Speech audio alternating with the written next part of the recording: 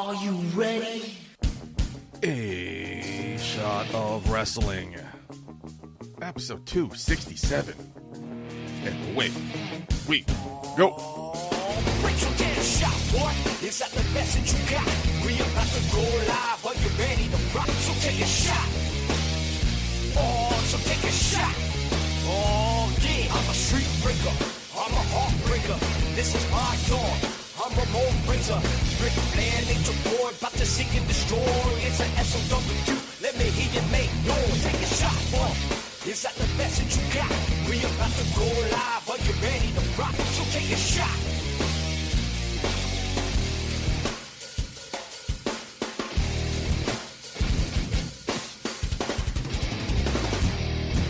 Hello, everybody, and welcome to episode 267 of A Shot of Wrestling. I'm your host at Michael J. Play, and I'm in a good mood because Marcus Schwann is not here.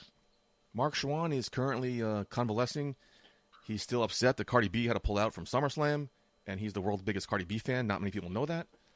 So, filling in for his very, very small feat, my original co-host, Green Man's back. Green Man, what's going on, buddy? Dude, it is a pleasure. It is our homecoming episode. You know, we're getting the band back together. It's a great time for wrestling fans. It's a great time to be a podcaster. It's a great time to be alive. I forgot you give long answers. But it's not just Green Man joining us. We have a very special guest, and I mean very special, the voice of A Shot of Wrestling, Shane Fair, Shane Fair, Shane Fair, Shane Fair, Shane Fair, Shane Fair. All right. Doing a little dance. I know it doesn't really translate well to audio, but I am doing a little shuffle. So. The brains and innovator of basketball. What's going on, buddy? How was the show? Oh well, it was great. I'm happy it's over in a way. Yeah. I'm sad it's over in a way. It's like it's a lot of emotions this week. And post a little bit of shittiness. I got, a couple copycats right away, which was fine. But then when I kind of defended my baby, I got attacked on Twitter by some of the toxicity that, exists. So that kind of ruined the experience for me this week, on I have Twitter? to say. No way. Yeah, I know. Who would have thunk it? It makes Facebook look, like a positivity, camp or something. Shane, so break it down to us. What happened on Twitter? Well, I didn't mean to start off like this. I'm sorry, but it was like we're gonna start at the end and work our way front. I like it exactly right. We'll get out of the shite and get into the happy part of it, right? Yeah. But so I don't know. There was imitators right away, which is great. You know what I mean? Like I want people to go on and use wrestling to raise money for different charities and stuff. So long as it doesn't wind up that we're all drawing from the same trough, and it just impedes all our efforts that at some point. But it was like 3 days later, there was already like talk of like copycats. It's like, could you just let it shine for just a week? You know what I mean? And I have no, they always say like imitation is the highest form of flattery, but it's really the lowest form of creativity. It's like parasitic. You know what I mean? On some levels. Mm-hmm. So. I tried to stay in my lane purposely. I tried to even run on a Sunday so that it wouldn't affect any other promotions. I tried to create a whole new lane, instead of just having a wrestling fundraiser or something like that. I tried to just, so I was hoping like, the inspiration that would be drawn from that is the creativity in which to, raise money for different causes that are important to the people, not just solely copy off it or, try to take the ball and run with it in different directions, so to speak. But so, I don't know. It was like my baby. It's like I lived with my baby for and all the stress and everything that went into it for people to just want to like duplicate it instantly, kind of like hit me a wrong way. But I spoke to Pete from VXS, who I like very much and I respect very much, who's like really almost becoming like one of my oracles, and that's like that sacred phrase that I use often. Like, but he told me like he sent me from the Nas tapes that song "No Ideas Original," and he's like, just listen to this. So he was like, so I listened to that, and it gave me some insight. I'll never listen to that song the same. And he taught me about like the instances where he felt that he was duplicated and how he dealt with it and everything like that. So like he gave me a lot of insight, and he was like, it was sick. It was like divine intervention that he messaged me, because I feel like he's the only one in the world that really knew precisely how I felt this week. And I don't know if he sensed that I was very down or like a disturbance in the force. So I was like very depressed over it this week. For some reason, it just hit me in a strange way. And I don't know, the way he approached me and gave me his insight based on his past experiences was like something that I really needed this week. So that was important. Now, obviously, Shane, we're talking about basketball. We've been promoting Yes, it for months now. But if there are new listeners onto the show today, what is basketball? What is this vision that you had that you brought to life on August 1st? Full disclosure, everything happened at Synergy and everything. Kind of, we're all heartbroken. A lot of us were very personally invested in that product professionally, and everything that went into the making of that product. The fact it was live, everybody really stepped the game up when that became live and everything. I was the resident announcer there. Very late in the game, I was like the same week that everything went down, I was named resident announcer. Wow. And I don't know, a lot of us are very emotionally invested in that product, and a lot of us were very supportive of its founder and owner. And when things happened with him, a lot of us were very, emotionally hurt by it. And I think we felt like we were put in a bad position where we wanted to do something to change things and couldn't immediately do it, or we wanted to do something positive to like kind of right the wrongs that person had kind of inflicted. So I wanted to help children, and I wanted to help children involving the people that were the core talent of Synergy. So basically we reunited the band, and what was strange is it all kind of fell into place, because I knew of like several people that were part of that roster that all played basketball together communally, like they met extracurricularly and played basketball together. So it seemed like, like the framework was already there. Like, we should play basketball, we should get it together, and we should, involve a children's charity. There was a young fan at Synergy. I know that she had been part of the Miracle League of Mercer County, and I was very good friends with the mother, and you'd see that the joy that it brought her in specifically. And I was like, you know what? It's all, all the pieces are there. It's like you just have to like put it together. It was like, they all presented, all the routes that you needed to go with this project were all right there. So I got got the band together, so to speak. I reached out, put the feelers out for the people who were like, that I wanted to be the core, yourself included, So got everybody together, and it chose the Miracle League of Mercer County as the charity that would be the recipient of, this positivity. And that's what we set out to do at the end of April, with a goal of $5,000.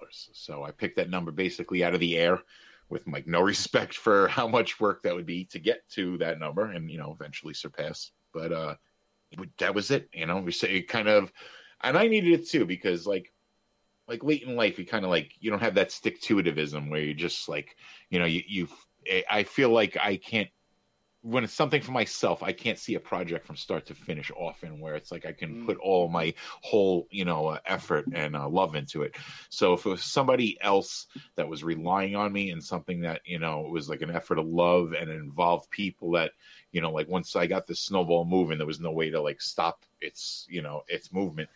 And it kind of forced me to be active and to be productive. So I needed that kind of, so it was a good exercise for me, and getting off my ass and like really, applying myself to, something. So it was a good effort in that. It was a good effort in, a litmus test on the business, where it's like I got a taste of being a promoter, where I wasn't going to be harshly criticized as like, oh, his event needed this, or it should have had more tag matches, or it should have, I'm weird, I don't think anybody would ever critique that, but, but just like, whatever the critiques would be, like I wouldn't fall under that, that judgment because of something so far out of the box. So, I had the luxury of that. So how long from the initial thought process until tip-off was it? You mentioned April. Was it a couple months? Did you have this idea longer? How long did it take for this to come to fruition? Okay. I think I just got a notification the other day. It was an April 30th post. I think on the April 30th post, I think I announced the event without the venue. So I think that was the first thing. So my first piece was to get GoPro production involved, because I love their production. I love their production style and like their framework, and I love the team themselves. So that was the first piece. I got GoPro involved, and then I picked the date and everything. So I think this happened at the end of April. So it went from April to August 1st would be the tip off. So not bad. Shout out to GoPro, because I totally agree in that sentiment. Anytime that I've been at an event that GoPro has been there to support them visually with their broadcast, they bring so much value to that product. So much value. And the team is so great. They didn't say anything the other night, but there's so many people I have to thank. It's like a different. I try to thank as many as I can, and I know I leave some out. Then the next time I have that opportunity, I try to remember the people I didn't before. The night of basketball, GoPro production got 0 DAP. They got 0 thank you, and it wasn't like a slight on my half. It was like I was very nervous. At halftime I thanked just a few people, and then I planned on speaking more, and it just didn't work out that I didn't. And I feel like they were so slighted because of the amount of work. First off, the production fee, they gave me a reduced production rate for the event, right? So they gave me so $500 was the reduced production rate, okay, which was ridiculous because they went and covered the draft live.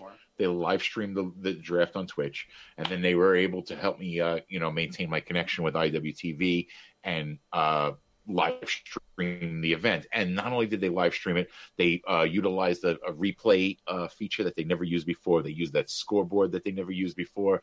This was something that was so foreign for them, and they had to believe in it. And then the night of the event, they got 0 thank you. Michael James Sesko, I love from the bottom of my heart, and I think he's just such a good friend that he wouldn't tell me he was disappointed that that happened. But I could sense it, and the days following, it's hindsight, everything is 2020, and you start looking back at the event, you start picking it apart and what could have been different, what you overlooked, what you had, planned to implement that just never happened and such like that. And that was one of the biggest takeaways is that GoPro didn't get the thank you that they really should have. And the whole team came out, Brittany, Sam was there, O'Neal, Connor, Darren, and I probably forgot somebody and I'm going to screw up again. Right. So, but I felt really bad after that, so Michael James Sesko, I apologize, Well, I'm glad you're taking the opportunity now to thank them. If anybody who's listening has not followed GoPro on social media, please do. They definitely do a great job producing a lot of the local events and have a lot of connections with a lot of companies, not just in our area, but they're definitely expanding into other arenas as well. So shout out to GoPro. Right. And when AEW is just kind of feeling out their production, with a lot of the elite events and everything like that, GoPro really put that foundation down. So without a GoPro, that elite, being elite format really doesn't turn into AEW. They help that transition process. They're one of the unsung heroes during that as well. Certainly the Block Party and everything else. With these reality competition TV shows, once the season wraps, production takes a couple weeks off, but then they start planning ahead for next season. When will you start planning for Basketball 2? Will there be a Basketball 2? Okay, well, I released the graphic this week, so thank you. Hot tag. Yeah, thank you, my friend. That was he could definitely vouch for me that that was kind of an emergency thing because it was zips in the wire, or what do they say? In the wartime freight, somebody was, we had to. The urgency was a must. We had to release the intentions for Basketball 2. I also think there was the great thing about your event was that it created such a buzz and such a you felt the positivity. If you weren't there, if you weren't watching, and maybe you're one of the wrestling fans that just stays tuned to the internet to get your information, you got that information that basketball was something that if you missed it, you better hope that there will be another one because you will not make that same mistake again. All right, because so many Right. people were tweeting about it, they were posting pictures about it, doing videos and memes and posts that it made, if you weren't there, it made you feel like you missed out. So you're hoping that there is going to be another one. So as much as Shane, you want to say that, it was a sense of urgency. I think the other urgency part of it was, that the fans also wanted to know that this wasn't a one and done. Like I know Right. due to my injury, I wasn't able to attend. I'm like, I'm hoping there's another basketball. Oh hell yeah, man! And you'll be a part of that more than just on the graphic then. So I was kind of torn on like announcing it so quick. I just wanted to like take a breather and everything like that. But the one thing I have to take a breather on is the rosters, because that's the immediate stress. That is something that is killing me, because I have a list of names that I want to bring people in. I want to like cycle, people in, and you see people like, oh, I can't wait to come back next year. And it's like, oh, it's like, yes, thank you. But, there's so much that's going to have to weigh into it, And I think you should have qualifying games. You know what, Abe, let's just not get too ahead. There's things happening. There's things happening. I think summer 2022 is a long time away. Let's just say that there's certain slots there will be a proving ground in order to maintain those slots. That's all I'm going to say. What those parameters include, I won't say, but certainly it's in my mind that there is going to be a proving ground for certain slots to be filled, because that's only fair and everything. But it's so hard. I have to cut down the teams. That's one thing. They were a little bit. It was just too many. We're gonna have to increase the quarters to 15 minutes. That's an average thing. Referees are a huge complaint, so I think we're gonna do 2 and 2. I don't want to say like dump it on the ref. They did a great job and everything like that, and I'm proud of them, because they had to officiate something that, first of all, is way outside their comfort zone. There's no point of reference for them to like really do, other than like Rock and Jock on MTV. So it was really difficult for them to find a footing, right? And that's kind of like the spirit. I kind of like that. I didn't want the constant MC on Mike during the game or something like that. I wanted to keep it a little bit more authentic of a game. And you know what, Mike? We wanted to do. I asked the group, do you want to do those? Remember they had the 10-point circles? We were able to shoot for like 10-pointer. Or they voted down that idea like really 30-0. Wow. Something. Yeah, no one wanted anything to do with those point circles. I was like, okay, no problem. That's why I asked. That's amazing. I knew the concept reminded me of something, and like that's what you said. The Rock and Jock stuff when I was a kid. I was like, amazing, genius. Right. I think that would probably be like the only inspiration I really had for it. Like because I always loved the feel of those Rock and Jock games. Now earlier you mentioned baseball, especially. You pulled out like the 5,000 number out of thin air. Well, when not only did you hit that, you exceeded it. How did you feel inside? Like, how did that make you feel? I think you almost doubled it, right? It's strange because like we doubled it. Yeah, we doubled it. We're over 10,000. Yeah, so like 10,000 plus. It's so I didn't really have much respect for that number. I knew it was going to be tough, but there was weeks that went by that, I think it was 2 weeks that not a dime was put in the GoFundMe, and it was like $600, $700, and I was like, this isn't going to happen. I have to reinvent the wheel. I have to do something that's going to kind of stimulate this GoFundMe so that people see that it has legitimacy and it has that kind of inertia that that they can respect it. So. Basically what happened was we did an auction. So I'm like, we're going to do an auction. We did it with Rob Williams and everything. And what we got donations from a bunch of people and everything.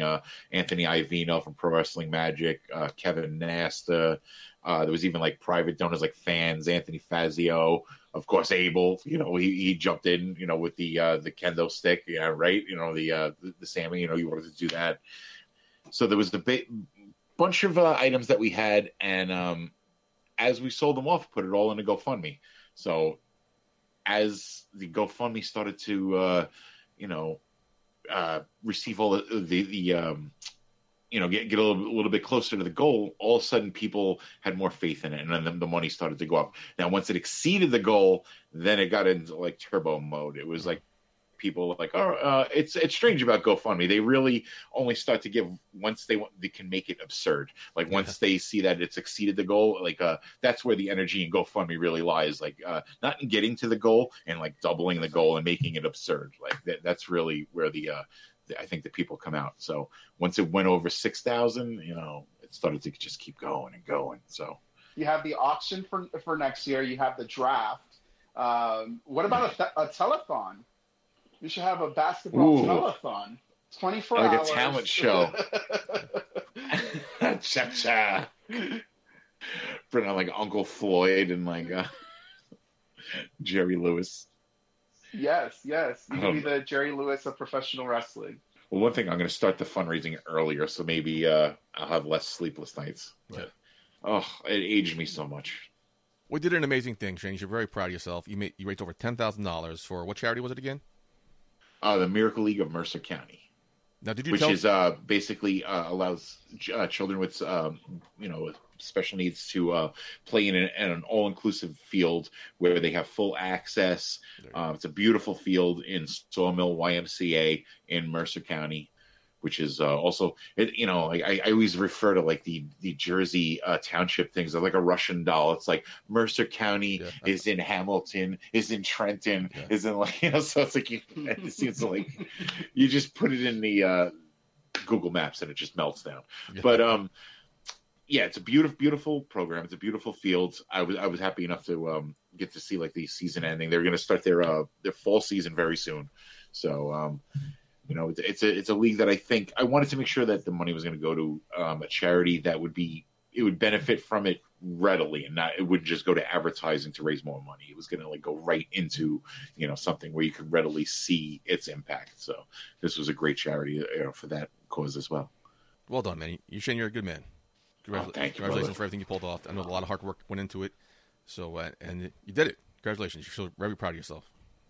Thank you so much, man. It's like put a lot of my own money into it.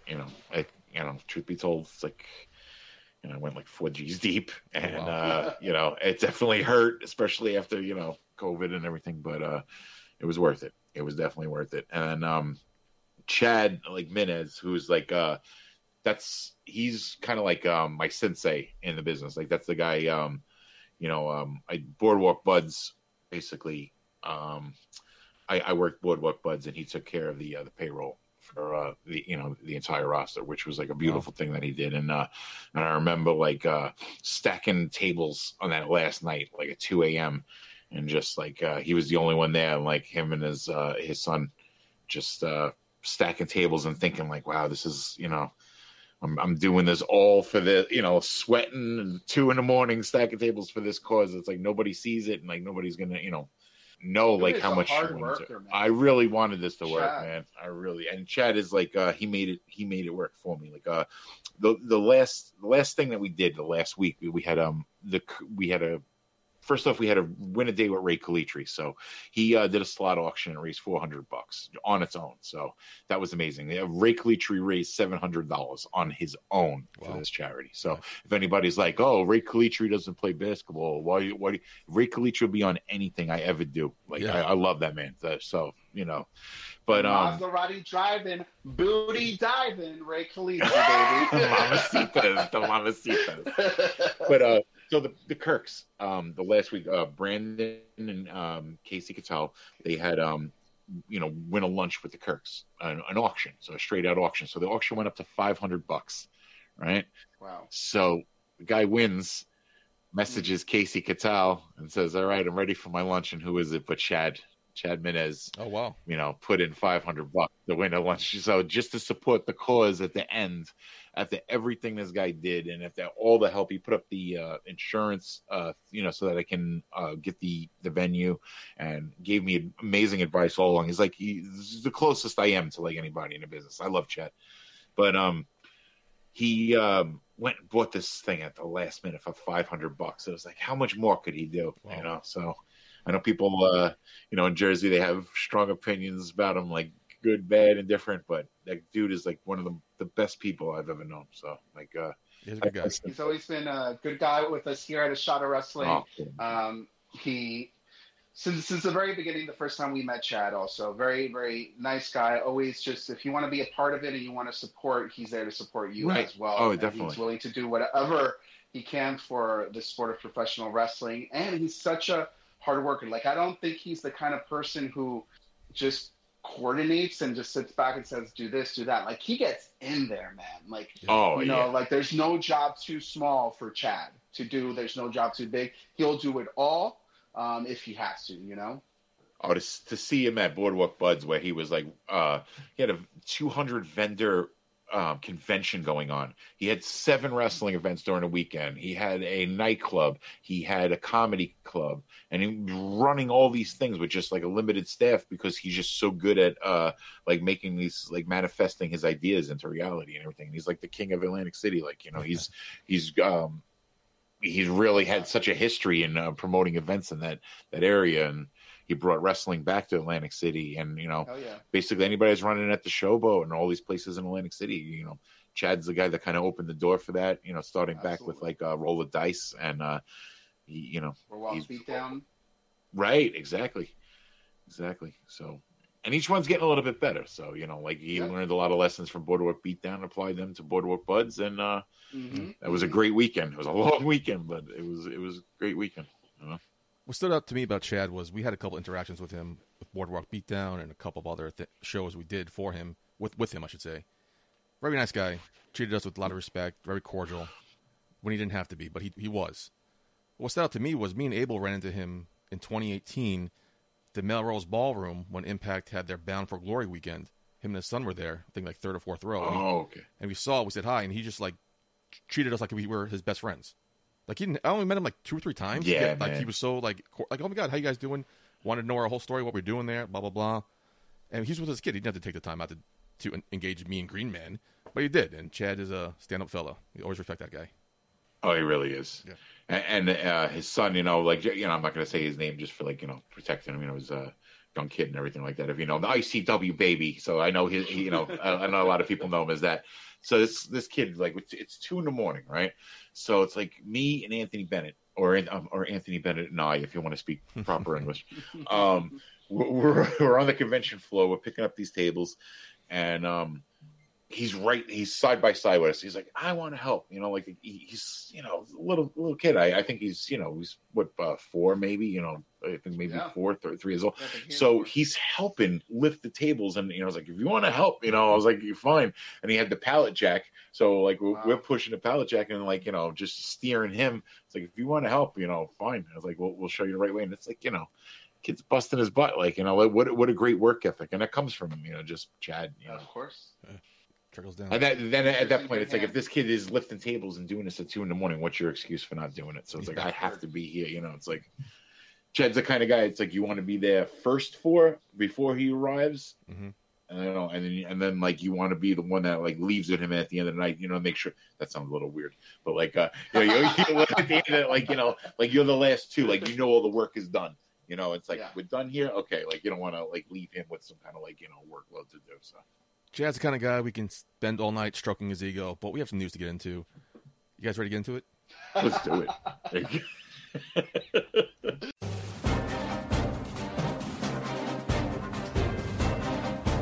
It's time for In the News with Michael J. Putty and the Green Man. All right, gentlemen, let's get into the news. I have some big news to talk about this week, but we are recording the show Friday, August 6th. But some breaking news just happened, but not even an hour ago. W has yet made more roster cuts as part of their ongoing quote-unquote budget cuts. This time affected NXT. Some big names that got released that have been confirmed have been Bobby Fish, Mercedes Martinez, Bronson Reed, Leon Ruff, Ari Sterling, Jake Atlas, Kona Reeves, Asher Hale, Giant Zangier, and referee Stephon Smith. All will have a 30-day no-compete clause. Now, according to PW Insider, there has been a lot of talks internally about major changes to the NXT brand, including a new logo, new lighting, focus on younger talent, complete overhaul of NXT. So what's this company thinking here? What's going on? Like, NXT's doing well. Why retool it all of a sudden? I mean, these are There all seems to be guys that they just released figures of too. It's like, like the recent figure line, it's like Strowman and there's like two other guys that you named. It's every single time. And Bronson Reed's also just doing these are dark all matches great on names SmackDown. that you could bring to. These are all great names that we could bring to basketball next year if they're still available. 30 days will be up. No compete.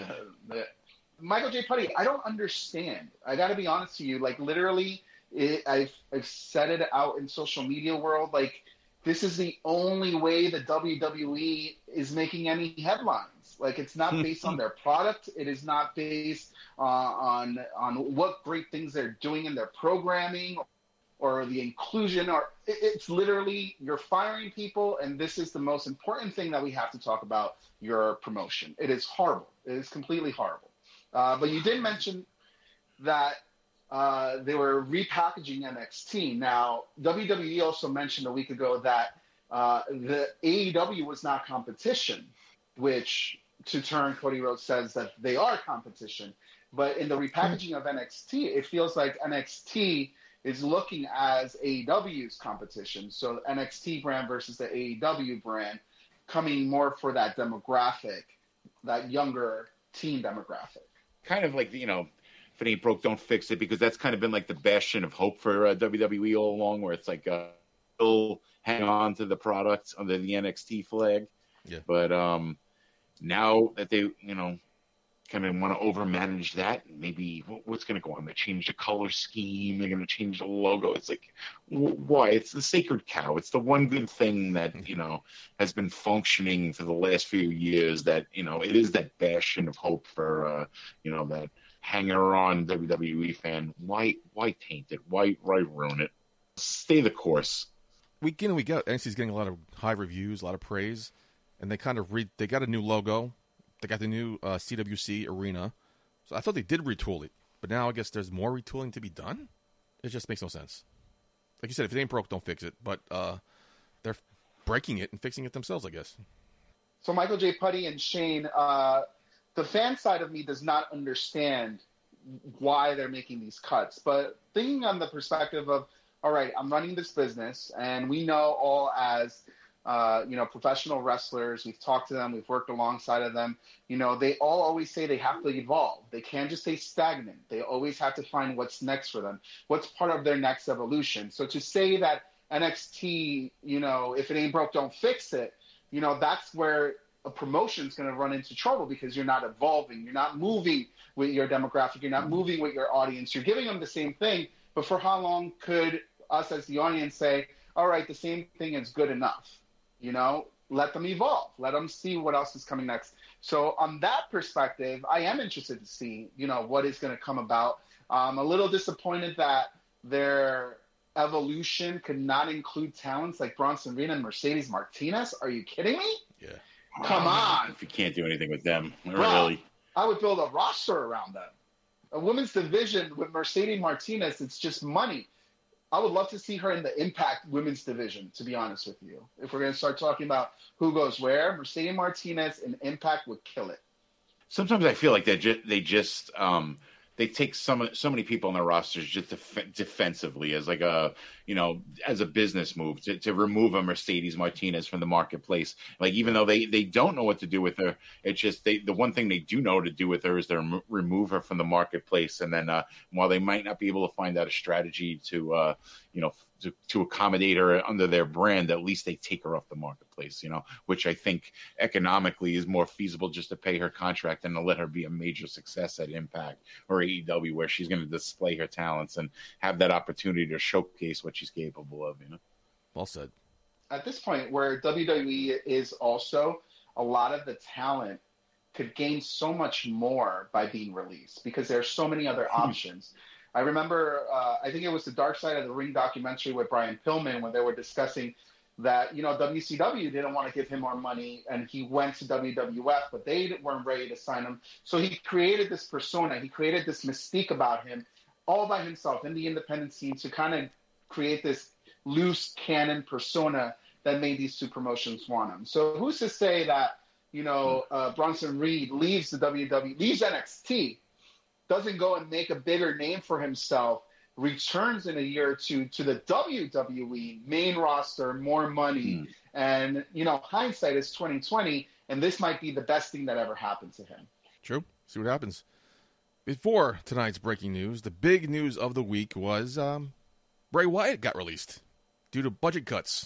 It was reported that these fingers are being pointed at President Nick Khan and Christina Salen, who are said to be, quote-unquote, so obsessed with the company not being even one iota in the red on the financial ledgers. Not only were us fans stunned, but a lot of WWE employees were stunned themselves. He was a huge merchandise seller, I think one of the top 3 in the company. He had a lot of things tied to his character. Bray Wyatt was growing creatively frustrated with his angles. He was very protective of his character as well. It was also noted that Wyatt and Vince McMahon's relationship was said to be hot and cold in terms of maybe one of the reasons that he was released. Television network executives are very upset about this because Bray Wyatt moved the needles in viewership. Now, was this the biggest surprise to date? And what does the future hold for Mr. Wyndham Rotunda?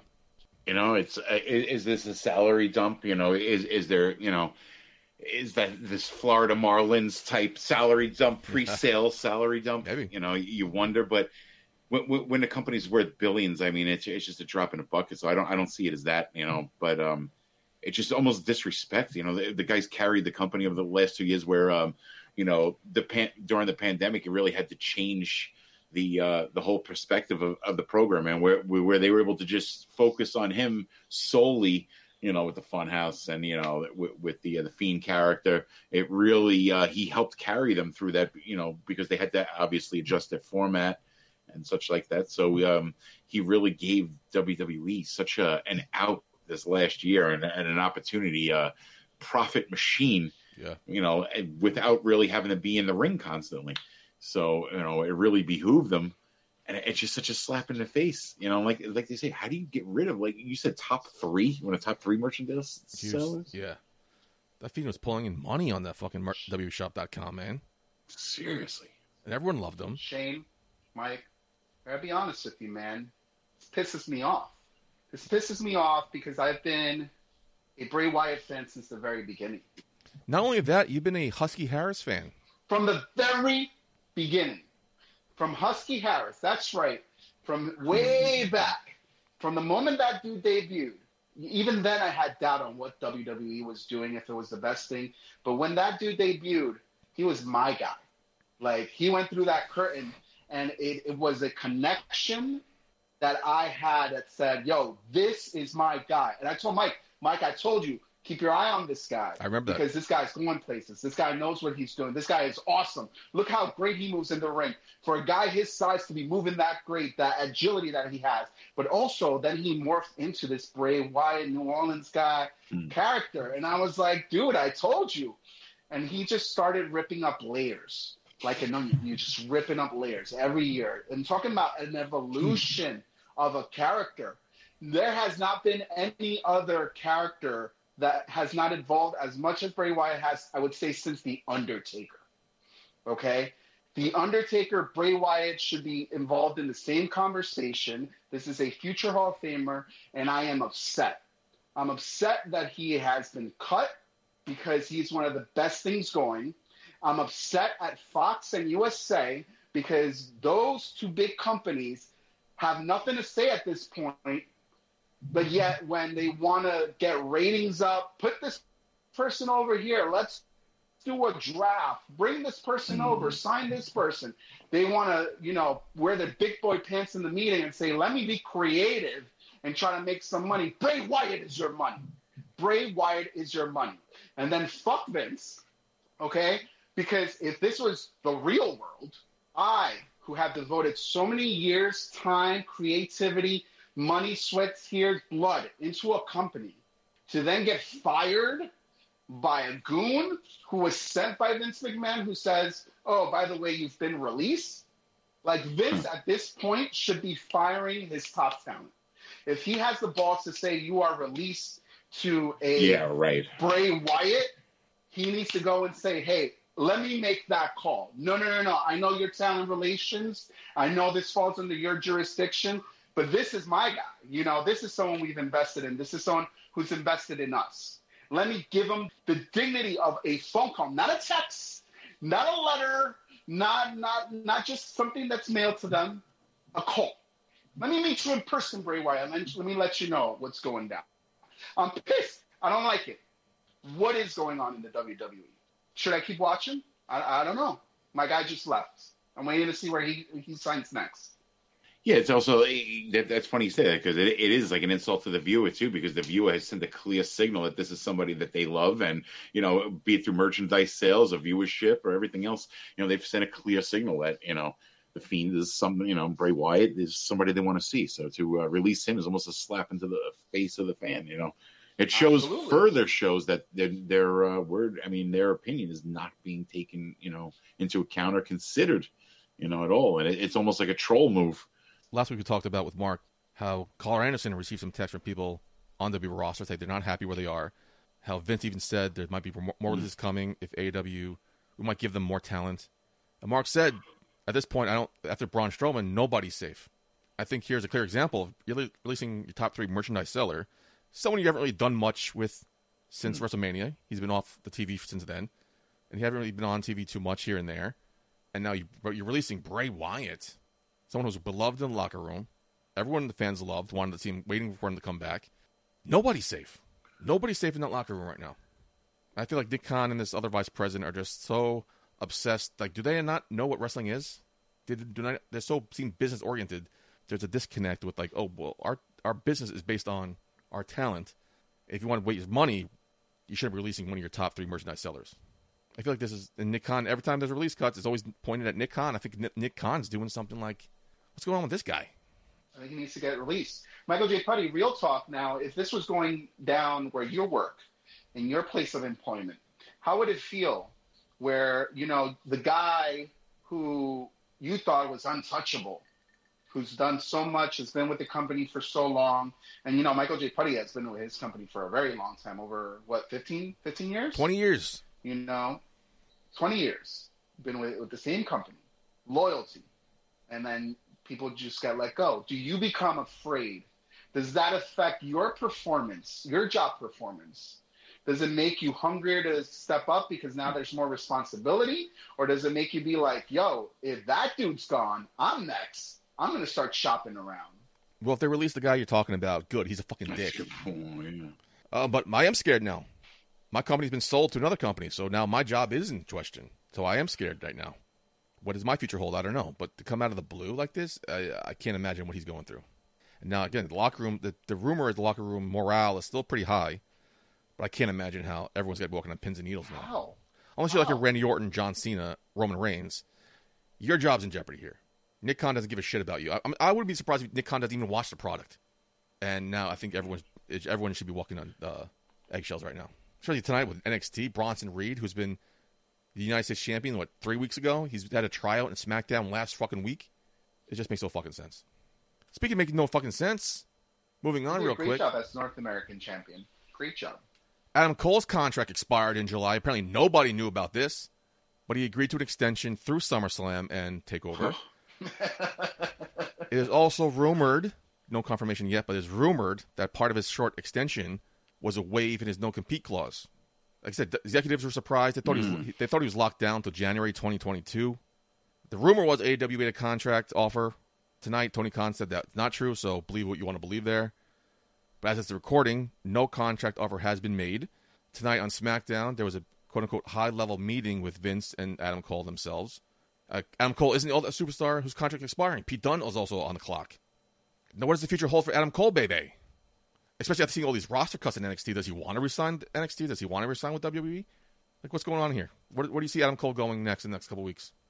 Personally, I couldn't see the morale being too high, but other than for the fact that the locker room's getting a little more spacious and you could spread the old knees out a little bit. More time on TV, yeah. Right.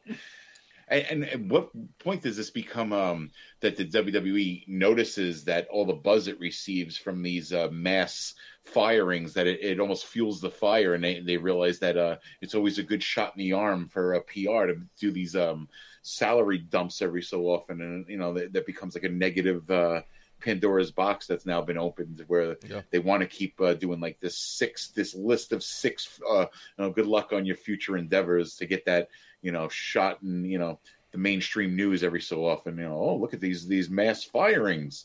You know, instead of it's always strange that they do in group firings too, so that they can really make sure that they hit all the bases. A year ago, also before the pandemic, the roster was also like Vince was just grabbing people. He just wanted to just grab everybody. No, you can't have him. I'll take him. I'll take her. I just want everybody. Everybody's part of the WWE. So I think that part where the fact that they're releasing people in groups, I'm not surprised about that, just because they have so many people on the roster that really have not really done much. It's just a shame that a lot of great talent is being released and that they couldn't find something to do with them. With Adam Cole, though, I mean, he would be great to be a free agent to do whatever the fuck he wants. You know how much money he would make to go and say, I'm going to go to Japan for 2 years. I'm going to go back to Ring of Honor for a little time. I'm going to go to AEW, be there for a year, do a year in Impact. And, you know,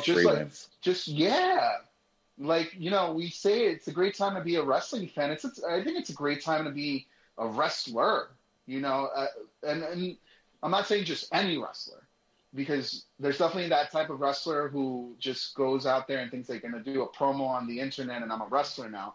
But you know, those wrestlers who really, you know, they've quit their 9 to 5, they're doing this full time. They're saying, like, I'm doing this with all of my might. And if I fail, I fail, but it's with all my might. Like, I'm putting everything up on the line, like my mortgage, my car, my family, my wife, my kids, like everything on the line, because I have to make this work. Someone like Adam Cole, someone like Braun Strowman, who, you know, like, they're going to go out there and they're going to make money. You know, I was recently listening to Zack Ryder, Matt Cardona, on Renee's podcast, and he was saying that, I love this saying, and I'm going to steal it from him, but, you know, it takes crumbs to make crumb cake. So right now, that's what Matt Cardona is doing. That's what I think would benefit Adam Cole. You know, go make your money everywhere, and you're going to get a big crumb cake out of it. You know, don't just be settled with, I'm going to just stay in NXT, or I'm going to sign a deal with AEW, for example. Can they afford to lose Adam Cole, baby? The way the WWE plays it and has been playing it for years, I think ever since Dwayne decided to go Hollywood, is that Vince has just made everybody indispensable. Like, you're never going to reach the status of Dwayne "The Rock" Johnson anymore. John Cena may have been the last one, because he's going to make you feel, he's going to make you feel like, you know, your spot is going to be taken by someone else. So if Adam Cole leaves, who's next? Gargano? Gargano's going to step up to the plate. Austin Theory, you know, like, he's got plenty of toys to play with. Right. Finally, in other news, usually I have to end on a high note, but unfortunately not this week. One half of the Midnight Express, beautiful Bobby Eaton, passed away at the age of 62 years old. Back in July 25th, it reported he was hospitalized after suffering a fall. As of tonight, his exact cause of death is not known. But also, Jody Hamilton, better known as the Assassin, the man Jim Ross credited this week on AEW for getting him into wrestling, passed away at the age of 82. His cause of death has not been revealed at this time, but his son, retired referee Nick Patrick, revealed his circumstances at the time of passing were not painful. He died peacefully, surrounded by his people that he loved and his friends and family. So our condolences go out to the Eaton and Hamilton families. Oh, definitely. Proper respects for sure, man. That's all the news I have this week. Shane, I know you got to go. Where can people find you on social medias? At World's Fair Productions on Instagram, at Shane Fair on Facebook, at Shane Karma on Twitter, and at Shane Karma on OnlyFans. No, subscribe me right now. I wouldn't do that to anybody. Thank you. I appreciate that, man. What's your Tinder, by the way? Oh, that's I DM'd you. I sent you a link. Slide right in there, baby. Slide that's right right. in. Things keep going at this rate. I'm gonna have to set up a grinder. Hey. Tapping out. Shane, before we let you go, real quick, after the past year and a half that we had, how good was it stepping into a ring and announcing again? Oh, great. You know what I mean? Like, I worked all through the pandemic. Like, I never stopped. Oh, really? You know what I mean? I was still doing it, you know. Oh, yeah. I didn't miss a beat. kind of it feels a lot better now being vaccinated and everything like that. Big relief, I'm right? not Yeah. going to force that on anybody. I wasn't really keen on it, but I wanted to go play in the reindeer games again. So whatever. I took one for the team, and I know that's probably he's a sheeple. See, it's that mentality right there. But the main thing is just whatever you choose, don't force it on anybody else. That's the beauty of this decision. You don't have to force it on anybody else. I'm not necessarily happy with my decision, but like I did it, and I wouldn't tell anyone to or not to. So, while I have you on before you head out, since we're still a part in the news, could you just either confirm or deny this rumor? Is Ranger Shane coming back? And if so, I hope so. GoPro says that they have some stuff in mind, so I really hope we can exercise that demon, and have a seance, and I guess bring him back, and whatever the opposite would be. But yeah, I really hope that he'll be back. It was fun. It's been away long enough. I think we'll bring him back. I hope so. Well, Shane, thanks for your time. Appreciate it. And again, great job on basketball. Can't wait for next year's. Thank you, gentlemen, and thank you also for sponsoring and being a part of it by sponsoring Sean Donovan. So, definitely one of those thank yous I'm not going to forget. So I appreciate you guys for believing in it and sponsoring Sean Donovan, team captain for the Heels, who was victorious. So that's right. I appreciate it. We here at Shadow Wrestling pick winners. So apparently. All right, Shane, we'll see you soon, hopefully. Thank you, guys. Thanks for giving me a format all along. Thank you so much, brother. It's time for this week's TV Takedown. All right, Green Man, just me and you. Always great catching up with Shane Fair, the voice of a Shot of Wrestling. Thanks for his time. Appreciate it. But we had an interesting week of Shane Fair. We had an interesting week of TV, Green Man. What is your TV takedown this week? Well, Michael J. Putty. There was some good TV. There was some TV. We usually talk about things that we really like. Like I listen to Mark, I really like this, or I listen to you, and you're like, this was great. But sometimes in TV Takedown, we need to talk about just the things that created the conversation. And at the Villamar household over here, at the Green Man household, the match that created the most conversation between me and the missus was Jericho versus Juventud Guerrera of AEW Homecoming. First match of the night, my wife sits right down next to me to have dinner, and she's like looking at this, and she's like, you've been watching more wrestling? I was like, yeah, I have been watching a lot more wrestling. I don't know if it's because of my injury and I'm, home more, but, or maybe the fans are back and it's getting better. I don't know. Jericho comes down, and she goes like, that's Chris Jericho. I was like, yes, it is. It is Chris Jericho. He looks fat and old. I was like, yes, he does. Yes, it's been a while. I think he's like in his late 40s. And I'm here making excuses now for Chris Jericho. Like, he's an older guy. He's more of a mentor to these guys. He's not really too much into his physique nowadays. He's also touring with Fozzy. Like, he's got a lot of things on his plate. I'm making excuses for the guy on why he's overweight and old. I'm talking about his hair plugs, and I'm trying to justify why the Ayatollah of Rock-a-Rolla is still present in today's wrestling scene. And next thing comes down, Juventud Guerrera. And Juice comes down and he looks great for his age. It's like WCW back in the 90s. Again, it's great. And then the match starts.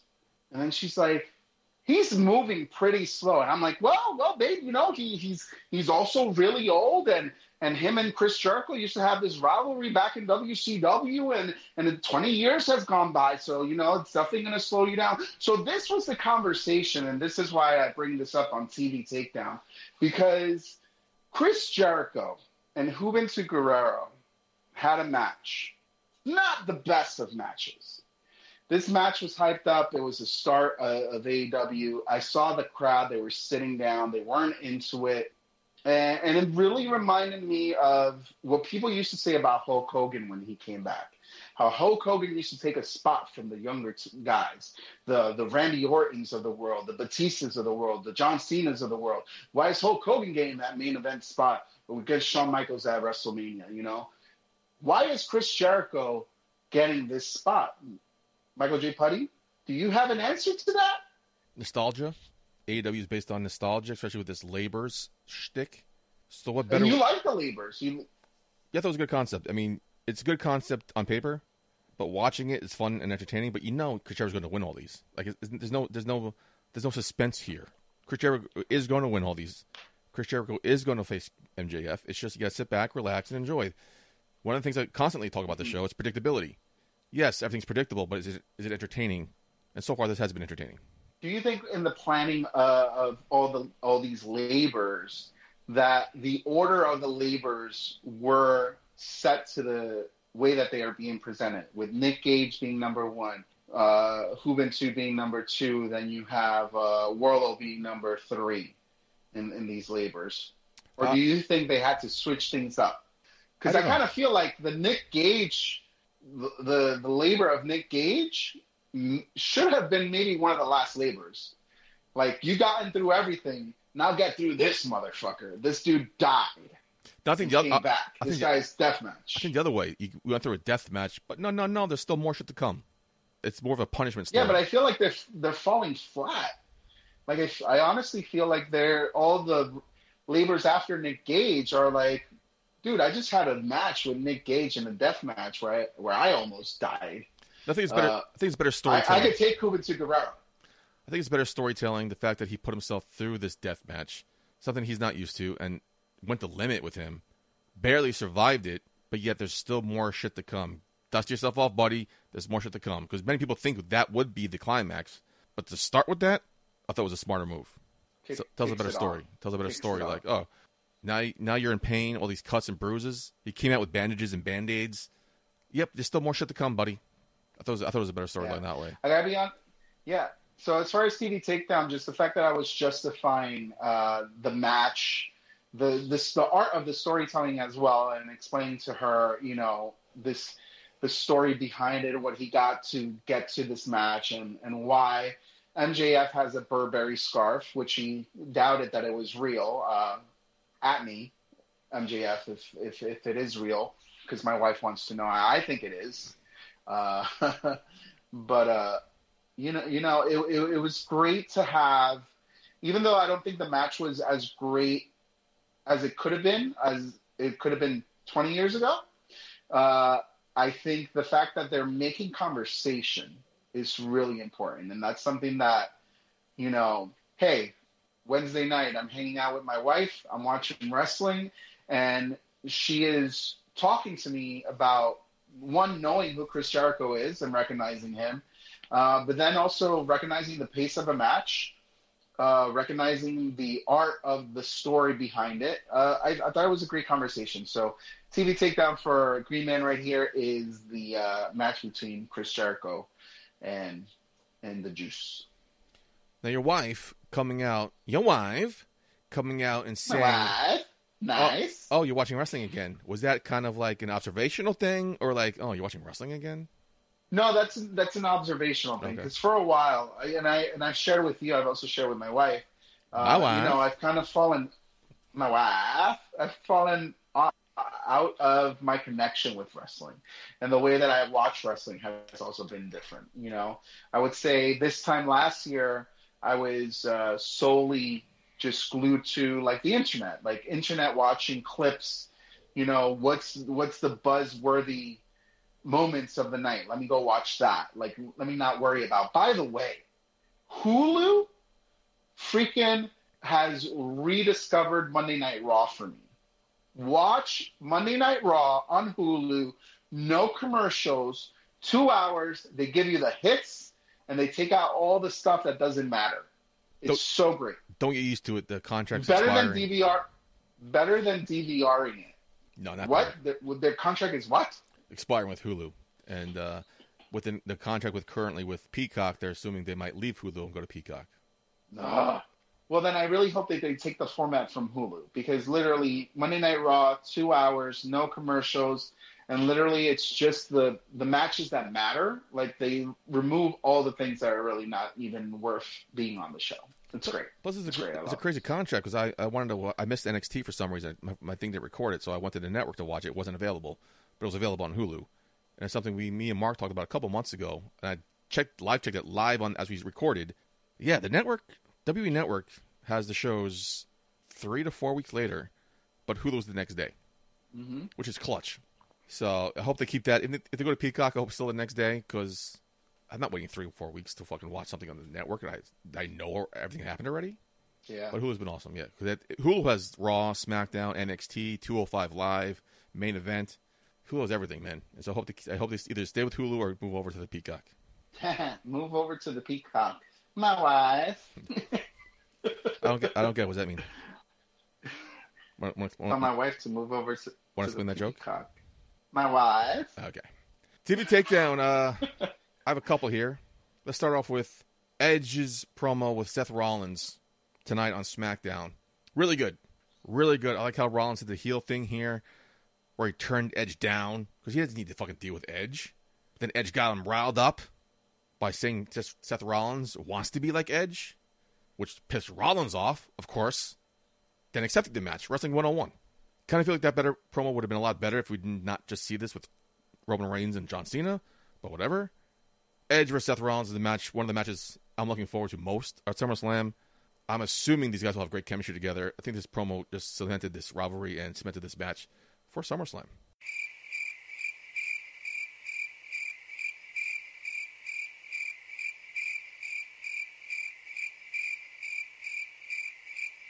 Nothing. Okay, moving on. Did you watch It's that? your TV takedown. I'm listening. Oh, did you want me to comment on your takedown? Did you watch the show? That's how that goes. Mark mentioned something, I comment. I mentioned something, Mark comments. Did you watch SmackDown tonight? Did you watch wrestling at all this week? I watch wrestling. Of course I watch wrestling. Why are you winking at me? Moving on, then. I'm listening to your takedown. I never thought I'd say I miss Mark, man. This is fucking nuts. Something we talked about a couple months ago with the rivalry between Raquel Gonzalez and Rhea Ripley. They did a thing, I forgot the name of it, but they did a great video package surmising their friendship and what causes rivalry. So NXT video packages, talked about a couple of months ago with Mark, are superior to anything. We don't know why the disconnect between NXT and the main roster is, but whatever. And this week proved it again. That great video summarizing the storyline between Dakota Kai, Raquel Gonzalez. Dakota made a lot of good points here. Yeah, it makes sense. Okay, good for you. Yeah, I mean, we saw it coming. What her points were are logical, so they make sense. Were you heartbroken, by the way? No, you saw it coming. It's great. I felt for you. I was like, oh, it's Mike's girl. She's getting torn apart. Yeah, but Raquel even said it herself. Dakota said it herself. Who's next? She beat everybody. This is the next logical step. Yeah. Okay. So then they followed up, I think, 20, 30 minutes later with that great video package for the NXT UK Championship between Walter and Dragunov. That match looked like it was going to steal the show at TakeOver.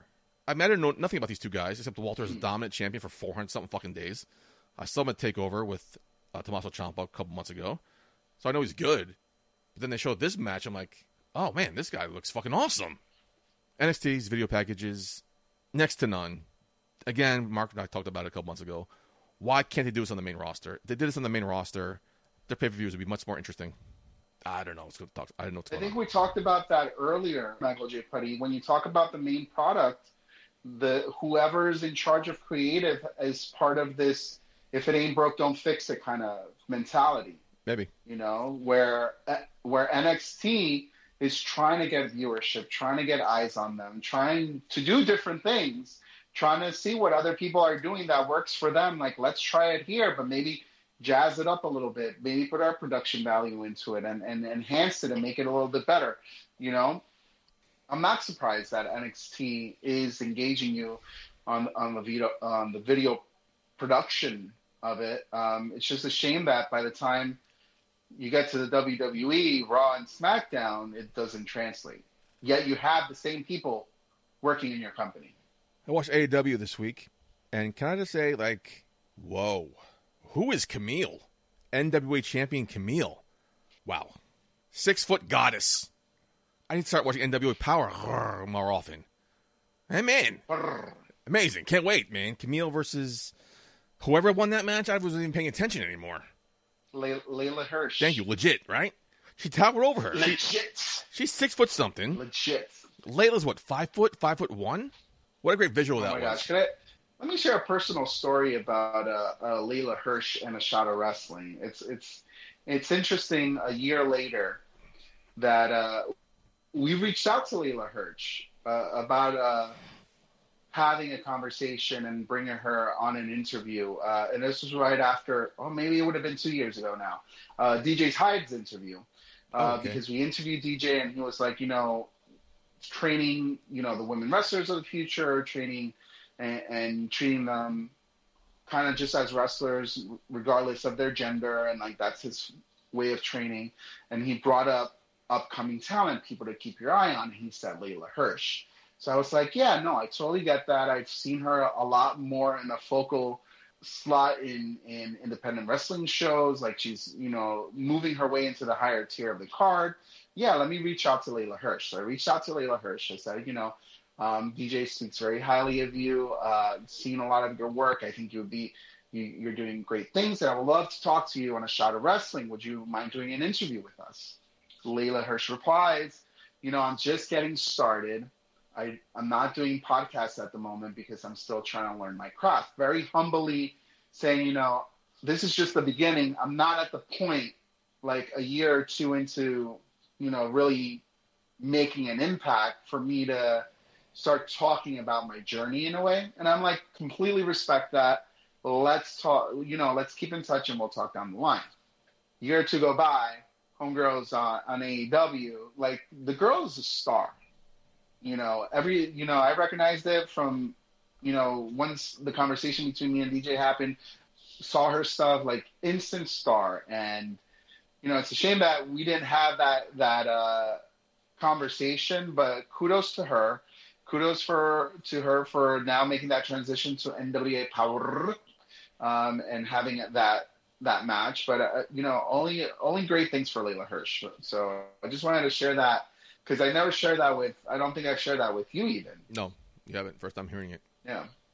And speaking of NWA Power, something not in my notes was on Impact this week, they announced Deonna Purrazzo versus Melina for the Impact Championship on NWA Impact, right. The all-women show. So that is just something now I might have to start watching NWA Power for the pay-per-view. Melina doesn't age. Oh, my God. The girl looks like she did in her WWE M&M days. Oh my gosh, she does the splits, and we've met her in person. She's beautiful. I met her twice within a couple months, and somehow she looks younger and hotter now than I met her like 2 years ago. Yeah. Beautiful woman. Beautiful. So nice. I love Melina. Such a nice person also just to have a conversation. Like she's sweetheart. So easy to talk to. Yeah, very easy to talk to. Super cool girl. Yeah. So best of luck to her. Very sweetheart is the exact word to describe her. Speaking of debuts, how about our girl Savannah Evans, good friend of the show here at Shot of Wrestling. She's participated in an interview here. I am so happy to see her on Impact Wrestling. So happy. I've been people have been sleeping on, I think, Savannah Evans for at least over a year now, because that girl was TV ready. I think it's a great place for her to be in Impact Wrestling. I think it's a great place for her to be with Tasha Steelz. The look with the Army fatigue jumper and the Timberland boots, towering over Kiera Hogan. Like she just looked dominating. It kind of reminded me of like when Maria Manic debuted for Ring of Honor, like that big, Amazonian woman, there to take control and take charge. This is the type of woman you want to watch her back. And something I watched during the Slamversary pre-show, Scott D'Amore was talking about Impact, and they went over the history of Impact, and something he mentioned was how Impact is a place for people to come to create a character. We don't tell you what character to be. We don't tell you what to say. We work with the wrestlers. We work with the performers to not only create a character, but help them evolve into something that they want to be. And I think this is a great fit for Savannah Evans. I think this is a great place, her working with that Impact team to help her create her character, to help her get better in the ring, better on national TV exposure. And then I think the sky's the limit for her here. I think the Impact's a great launching pad for her. And pairing her with Tasha Steelz, perfect. Absolutely. They're very familiar with each other. They've worked the independent circuit in our area for many years. So I think it's a great pairing. Again, Michael J. Putty, you've said it plenty of times, Impact's women's division is top-notch. And my last bit of TV takedown, again, a personal note here, is someone I was rooting for, following, but unfortunately came up short. Joe Gacy in the NXT Breakout Tournament. He lost. His loss makes sense. His opponent, I feel like, will excel better in the tournament, but Joe Gacy's showed up, showed out, and I think the sky's the limit for this man. I'm looking forward to following his career in NXT going forward, because I mentioned a couple weeks ago, a lot of people in NXT tournament in 2019, the Breakout Tournament in 2019, I should say, are still superstars. So whoever won that tournament, great point, not only benefited, but everyone else benefited for just being in that tournament. And I think Joe Gacy's one of the benefactors here. I think we'll see a lot more of him in the upcoming year, the second half of the year, I should say. And Joe Gacy's a good friend of ours, good friend of the show. We've seen him his indie career many places. BCW, we saw him in HOG. We saw him a couple places. And I'm looking forward to following his career. Again, something we talked about throughout the whole show. Here from the very beginning. Something we talked about in the show is what the great thing is about indie wrestling. You find these guys, become fans of these guys. In some cases, you become friends with these guys. And a year or two time, they're in the main national stage. This is the perfect scenario with that. So now we got, not only I'm a fan of his, but personally we're invested in him because we want to see him succeed. So best of luck to Joe Gacy in the future on NXT. I think the future is very bright for Joe. Like you very adequately explained the importance of the NXT Breakout Tournament. You don't have to be the winner, but being in it is your breakout moment. And I think NXT is the right place for Joe. NXT is the right place for Joe to continue developing his craft, continue to learn from great leaders like Triple H, Shawn Michaels, and the veterans of the game there. So I'm looking to seeing a whole lot more of Joe, a whole lot more. And there are 2 or 3 people, including Carmelo Hayes and the guy Joe Gacy lost to, whose name I'm blanking out on, have been featured on WBTV. They've been featured on NXT before. There's a small number of people, vacancies open for this tournament. But the fact that Triple H and NXT felt enough confidence in Joe Gacy to feature him in this tournament, to get his name on national TV, says something about their belief in him too. So again, best of luck to Joe Gacy in the future. On that note, let's get some go-home thoughts. Great man, what do you got for me this week? Go-home thoughts? Say it. The show's already over? Yeah, man, time to go home. Time flies when you're having a good time, man. It was great to be back home on A Shot of Wrestling, especially with Michael J. Putty and Shane Fair. Again, basketball, such a great event. Make sure you're following Shane Fair at all his social medias because there's a great thing that he's done. Also, he is a great ring announcer. There's a reason that we use him in our bumpers for our show. He's one of the future announcers, so keep an eye on him. He started very humbly from early beginnings with Capital Wrestling at their announcer search, and look at him now, just a few years down the line, making great relationships with everybody in the professional wrestling scene. But Michael J. Putty, I am, like last time I was with you, I let you know that I got hit by a cab. So the road to recovery, it's actually going a lot slower than I anticipated. I thought by now I'd be not necessarily back into the swing of things, but at least I'll be not so reliant on my crutches. But things are going slow, man. So it's kind of sad because there's a lot of things that I'll be missing out on. For example, basketball, which just passed about a week or two ago. I wasn't able to attend.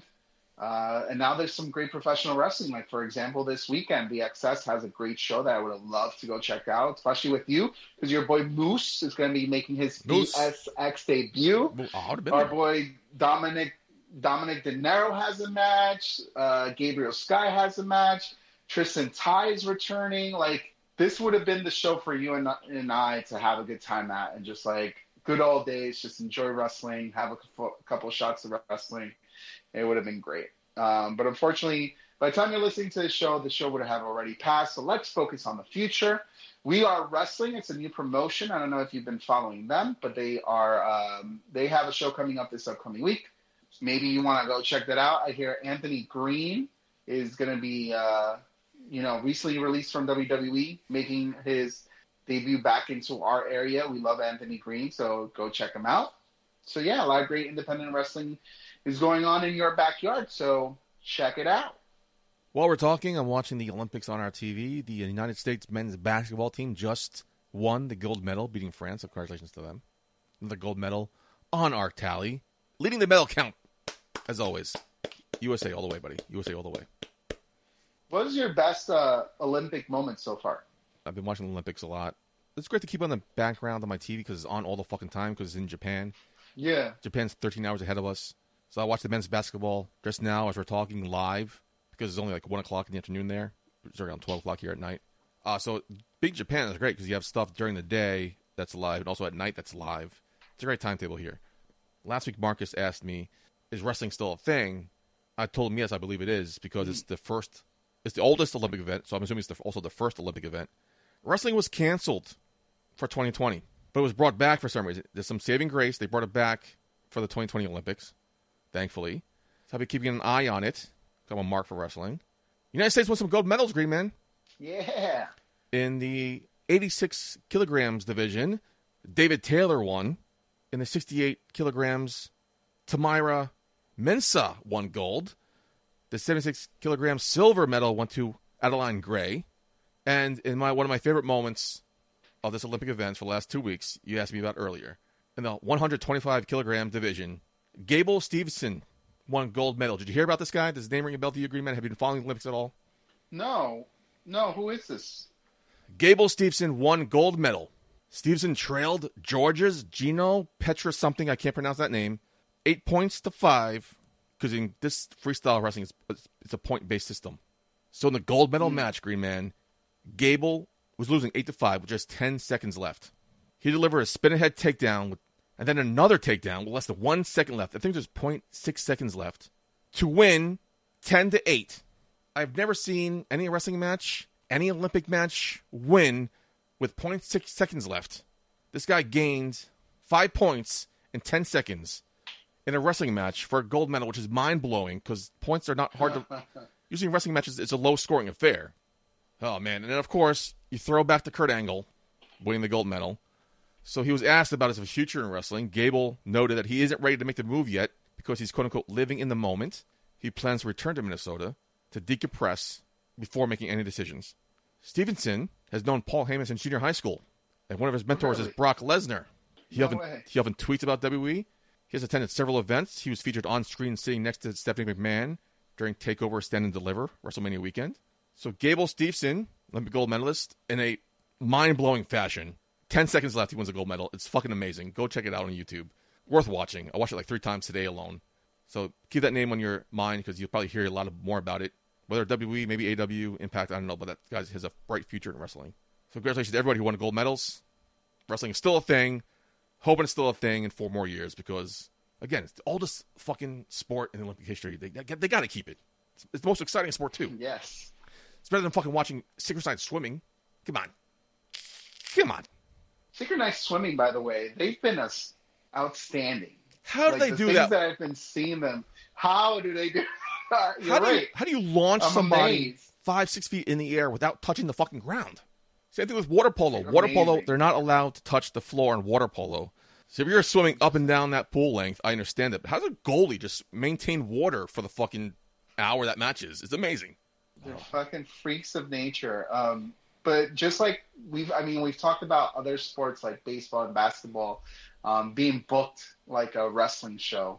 But the Olympics too, in a way, I know these are real sports. Yeah. They're not predetermined, but they're filled with so many great moments. And that's what wrestling is all about. It's really all about the moments. And, you know, you're mentioning the moment in that wrestling match and why that moment became special to you. And that's what you're remembering. You don't remember all the other stuff, you know, what makes that match important. You know, the moment for me in the Olympics so far has been when Italy and Qatar, the 2 guys who shared the gold medal. Oh, yeah. And Did you see that one? High jump or pole vaulting? Yep. Gianmarco Tamberi from Italy and Mutaz Azaf Barzhim from Qatar both took the gold for the men's high jump. And they both went head-to-head. They both tied. They were supposed to go, if Ego got into it, they were supposed to go to break the tie, you know, so the judge approaches them, and then the guy from Qatar says, you know, could we share the gold medal? And And then the judge is like, well, that's an option. And he's like, so let's share the gold medal. And you could literally hear the guy saying to the guy from Italy, like, let's make history. I was like, that's wrestling. That's when you talk about WrestleMania moments, you know, you go out there to try to make history, to try to make an impact and try to make those moments. And those are the things that I remember. So great things going on in the Olympics. Great things. Awesome to watch. I mean, I'm enjoying them as well, my friend. I mean, you are gambling men, Green Man. Now, if that was us, we had a gold medal in our hands with somebody else. Do we take the given gold medal, or do we go for sole possession of the gold medal but risk winning a silver medal? Deal or no deal? Bro, the thought that the only okay, so this is the thought that came to my mind right after. Italy and Qatar both decided to share that gold medal and both make history. Yeah. If it was anybody from the USA, just the way we are built, we would want to do a jump off. We're so competitive. We don't share. We want to be the best. We're a country of capitalist, wasteful human beings. Like, we just want more. And even when we get more, we want more than more. Like, it's just the way we are. It's sad to say, but I think if it was someone from the U.S. in that same position, we would have said, okay, let's go do it. Let's go do it. Let's go do this jump off, and I'm going to beat your ass. As the song goes, America, fuck yeah.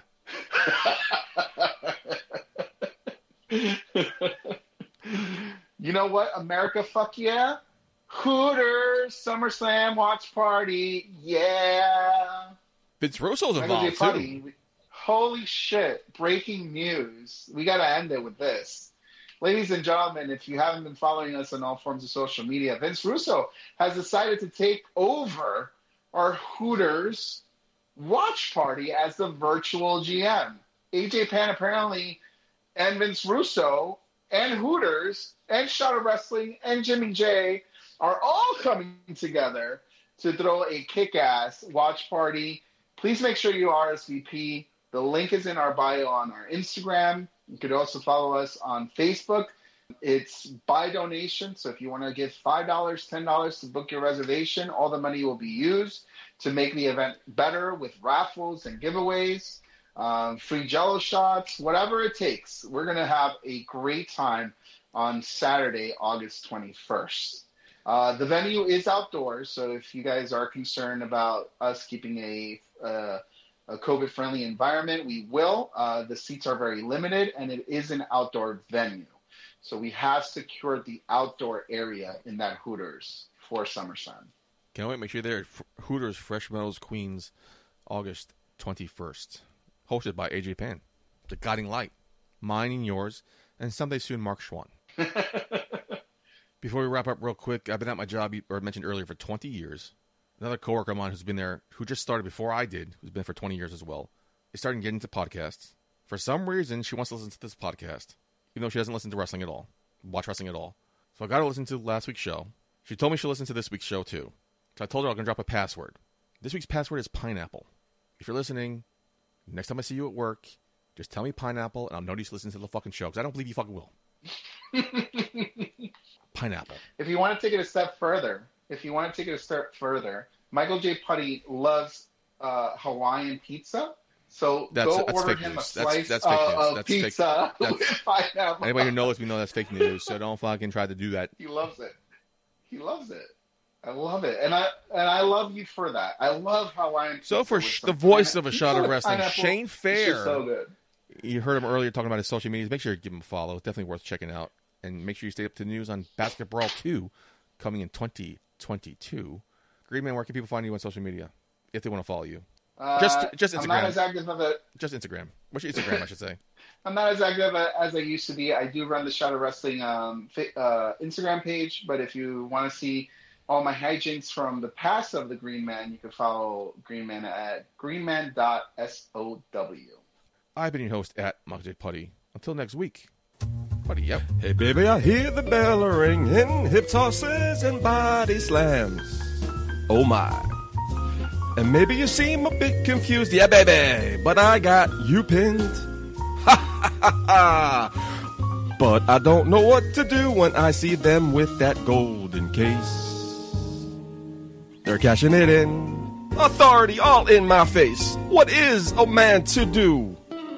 Good night, everybody.